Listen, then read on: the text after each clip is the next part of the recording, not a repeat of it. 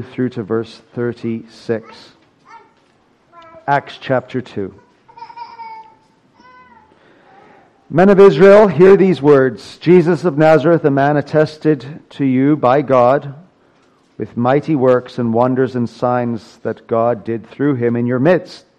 As you yourselves know, this Jesus delivered up according to the definite plan and foreknowledge of God, you crucified and killed by the hands of lawless men. God raised him up, loosing the pangs of death, because it was not possible for him to be held by it. For David says concerning him, I saw the Lord always before me, for he is at my right hand, that I may not be shaken. Therefore my heart was glad, and my tongue rejoiced. My flesh also will dwell in hope, for you will not abandon my soul to Hades, or let your Holy One see corruption. You have made known to me the paths of life. You will make me full of gladness with your presence. Brothers, I may say to you with confidence about the patriarch David, that he both died and was buried, and his tomb is with us to this day. Being therefore a prophet, and knowing that God had sworn with an oath to him that he would set one of his descendants on his throne, he foresaw and spoke about the resurrection of Christ, that he was not abandoned to Hades, nor did his flesh see corruption. This Jesus God raised up, and of that we are all witnesses. Being therefore exalted at the right hand of God, and having received from the Father the promise of the Holy Spirit, he has poured out this that you yourselves are seeing and hearing. For David did not ascend into the heavens, but he himself says, the Lord said to my Lord, sit at my right hand until I make your enemies your footstool. Let all the house of Israel therefore know for certain that God has made him both Lord and Christ, this Jesus, whom you crucified. Well, let us pray for God's blessing to be upon his word. Our Father, we thank you for your word. What glorious words we've read. What glorious words we've sung. We pray now as your word is preached, we will hear more glory upon more glory, and that we will rejoice, for Christ has been raised from the dead. We pray this in his name. Amen.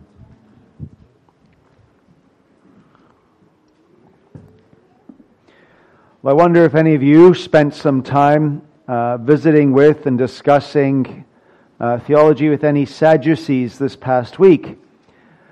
Now, I don't want to ask you that because someone will misunderstand the word Sadducee and say, oh yes, I had a conversation, and derail the whole introduction to my sermon. So did anybody have an in-depth conversation with a Sadducee this week?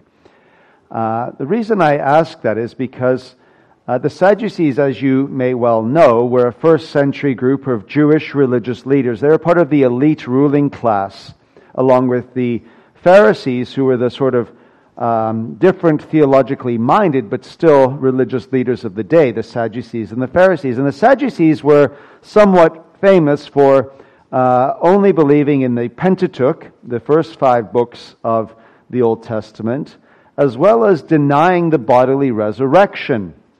Now, as those who deny the bodily resurrection, you might not be surprised to find there are not millions upon millions of Sadducees floating around society seeking to evangelize people to the glorious hope that they hold to.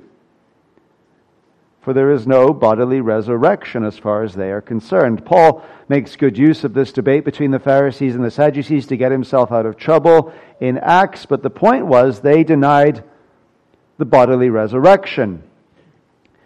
Now in the 20th century, with the encroachment of German liberalism from the universities and making its way over very quickly to America, the liberals also denied a bodily resurrection. Their idea of resurrection was somewhat different. It is the idea that if you believe that Jesus was a good man and sought to do good to people, which we have read of already here in Acts chapter 2, he went around doing good, performing many signs and wonders. If you believe that Jesus was a good person seeking to do good to people, you can experience your own resurrection in your heart, because that is the essence of the gospel now. It is that we have a heart resurrection, no bodily resurrection, but a heart one, where we are transformed to do good and kindness towards others.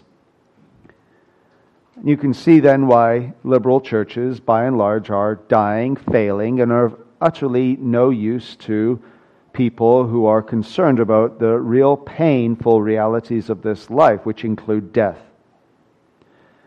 However, there's another class of people. They are going around churches today, and it's nice to see so many Easter Christians here today. That would be all of you, by the way. You thought I was just talking about those people who show up on Easter. No, we're all Easter Christians. But I digress. These Easter Christians who show up and they say to the person, "He is risen." And then they say, "He is risen indeed." And that is good. Now, I'll be honest. If one person next week could say that to me, I'll be tickled pink as a Presbyterian. Because every Lord's Day is Resurrection Day. So just one person. I'm not asking a whole lot. Is it too much to ask for one of you to say, "Pastor Mark, he is risen"? And I'll say, "Yes, he's risen indeed." We'll see if that happens. I have my doubts. But there are these people who believe in the bodily resurrection. The question for us today is a very simple one. Which is worse? The liberal or the Sadducee who denies the bodily resurrection of Christ, but maybe in the case of the liberal, still by some kind act of God's mercy, still seeks to do good to people. Which is worse, that person or the conservative who believes that Christ has been raised, but it doesn't actually make much difference in their day-to-day living? It doesn't transform their outlook on life. It doesn't revolutionize the way they approach each day, each week, each month. It hasn't, shall we say, utterly transformed their outlook on who they are, who God is, and where they are going. Which is worse? And I'm not sure I have an answer to that question. But it is a question for you to consider. Now, to get to this point in seeking to answer that question, I want you to consider how one act, and the issue here in verse 24 is upon the act of the Father raising Jesus from the dead. But before we get there, how one act can have such far-reaching consequences. And I will state this negatively and positively. Negatively speaking, James tells us this. In James chapter 3, verse 5, he speaks about the tongue, this restless evil, and he likens the tongue to a spark that can set ablaze an entire forest. And we see that, how a little fire left unchecked, not properly put out, can cause devastation among thousands upon thousands of trees and peoples and all sorts of things. One little act with far-reaching consequences. This past week on Fraser Highway by my house, as we were driving, traffic had stopped on one side, blocked off because two men on motorbikes had gone up, and one lost his life on the motorbike, driving up Fraser Highway. And I went for a run down that way, and there was already a photo of the gentleman with candles and flowers around the tree where he had lost his life. And I stopped to have a look at the photo, and there he was, sitting down. It looked like at a restaurant. Maybe he was enjoying a meal, maybe enjoying a beer, maybe smiling. And at some point in his life, he woke up one morning and he thought he'd go for a ride on his motorbike. And who knows what happened as he was going up the hill, not down the hill. And a second later, whatever accident took place, whether caused by himself or something else, his life is over. One act with far-reaching consequences. We've had this happen perhaps with food. My best friend in high school, I'll never forget, he went to SFU and lost a whole year of university because on one ill-fated day he went to Subway, I imagine to eat a sub. He must have eaten something that was bad, and that one bite, so to speak, led to him being bedridden for a year. One bite! and a year lost. One act, devastating consequences. There are people who, if we were to extrapolate this further, there would be thousands upon thousands of examples. A young person with an act of sexual infidelity and it leads to maybe a horrible disease, or it leads to a pregnancy where all of a sudden one act leads to far-reaching consequences. We know this is true in nature, in observation, but we also know this is theologically true. Now, it's important that you stay with me. I had people crying earlier. And the sad part about it wasn't that they were in tears. At least they recognized the reality of this. The sad part is that you have to stay to the end of the sermon, because I'm stating things negatively right now. The Bible does that. The Bible states the negative consequences of sin. And in Romans chapter 5, Paul will say, therefore, as one trespass, not billions of trespasses, one trespass led to what? Condemnation for one man? No. One trespass led to condemnation for all men. You and me were caught up in Adam's one trespass. That one act of madness led to condemnation, led to death, led to guilt, led to shame, led to suffering for all men. This is a fact of Scripture. But there's also something upon closer analysis that it isn't merely, and very often isn't merely, one accident that leads to devastating consequences. That can happen, but very often not doing God's will leads to not doing God's will. And very often, as the not doing God's will keeps on multiplying, it then flourishes into something whereby you think, wow, that one act has had such devastating consequences, but you forgot that there were a whole host of acts that led to that. So in the case of David, if you actually read 2 Samuel 11 carefully and slowly, you will see that the author is slowly unfolding what led to that one act of madness by David. And it was an act of madness, but it wasn't something whereby David was just walking along one day the street and sees a beautiful woman and takes her to himself. There were a host of sins, as it were, that took place that led to this problem. In fact, maybe you should have a look in 2 Samuel chapter 11. And 2 Samuel, as you will find out after this chapter, a lot of the mayhem that takes place in the rest of 2 Samuel is a result of what is happening here with his family, with others. Now, in the spring of that year, it's the time when the kings go to battle. Who is David? He is a king. Where then should he be? In battle. But David actually sends Joab. There's the first problem. He sends Joab and his servants with him and all Israel. He remains at home.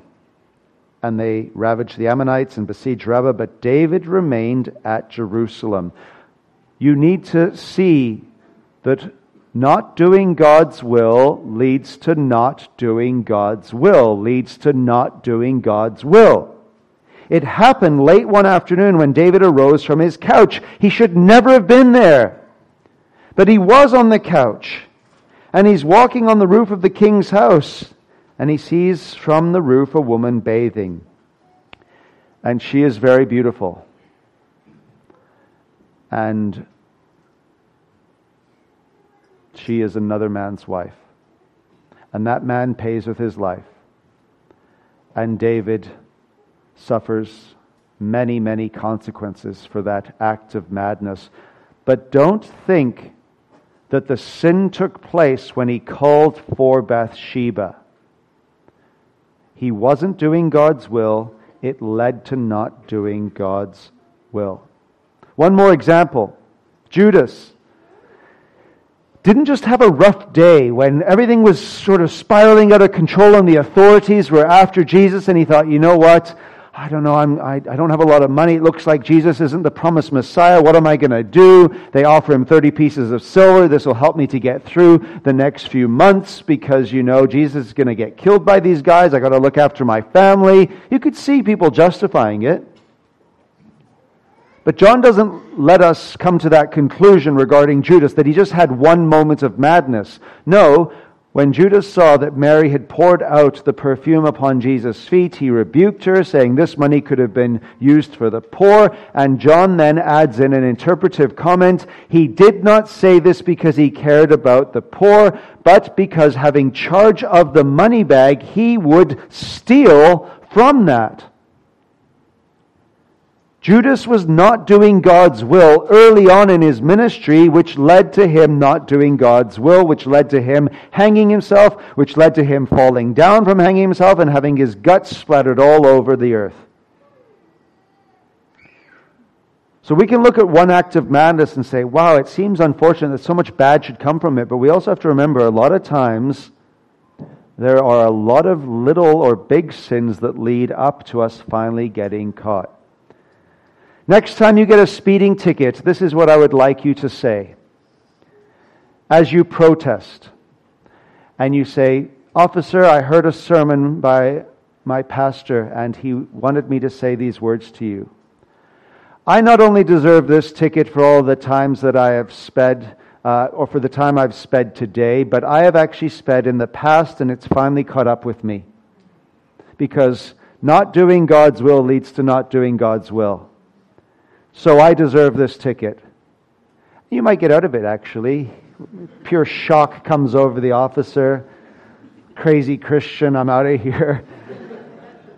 And you can thank me and give me the money.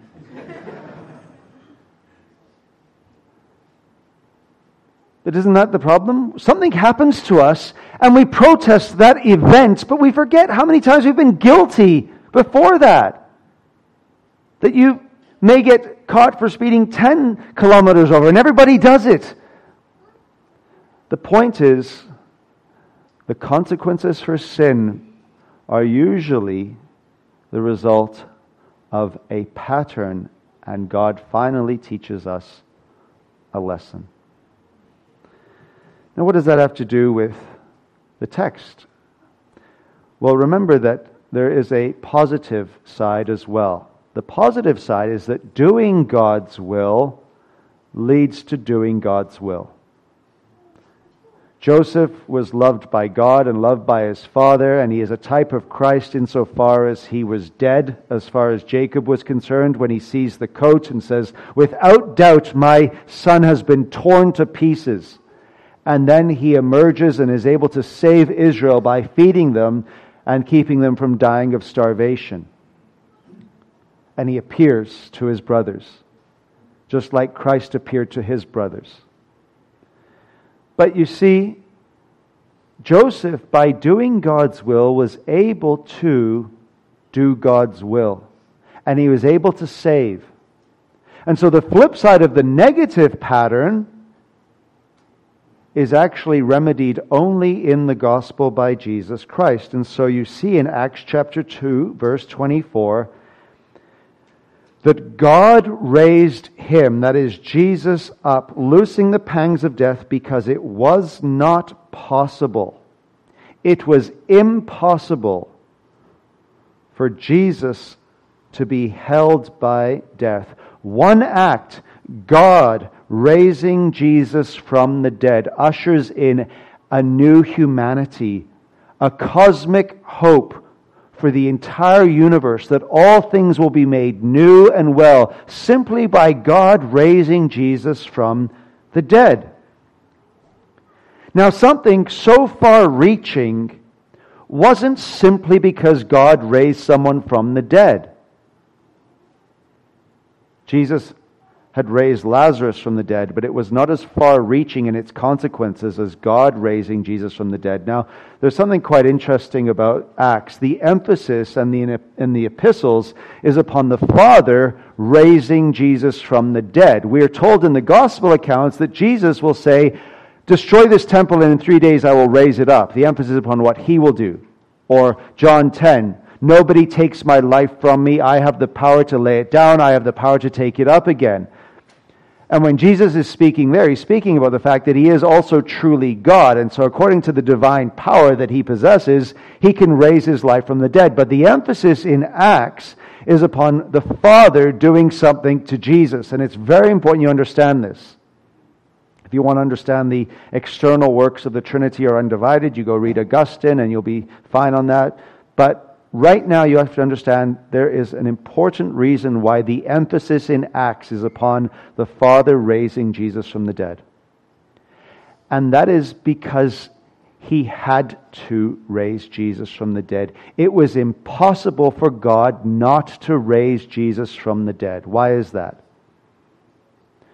Well, Peter actually helps us understand why God had no other choice but to say to his Son, you will be alive. I will raise you from the dead, and it will be my thundering amen to all of creation of who you are because of what you did. Why did God the Father raise Jesus from the dead? He raised him from the dead because, as David tells us in Peter's sermon, it was not possible for the Holy One to see decay. Jesus had been so faithful, so obedient, so loving to the Father so that he could say, I only do the things that please the Father. I only speak the words the Father has given to me. He had been so utterly perfect in his obedience from his very first breath, where he cried to God from his mother's womb, to his last breath where he cried to God on the cross, that it would have been impossible for the Father not to vindicate such a holy person. To let someone so holy, so obedient remain in the grave would have made God into a monster. But God is not a monster. God is faithful and God is just. And God could not wait to see his Holy One vindicated. It is almost as if everything else in all of world history is insignificant compared to the delight that God had in raising his Son from the dead. Because if that did not happen, then everything else in all of world history is insignificant. And you know what's very interesting to me? I went to a secular university, did the religious studies program, somewhat naively thinking I would walk in and there would all be these Calvinists and we'd be discussing great theology, and I found out very quickly that was not the case. And I had a dear professor, Dr. Grant, and he was by no means a conservative, I can assure you.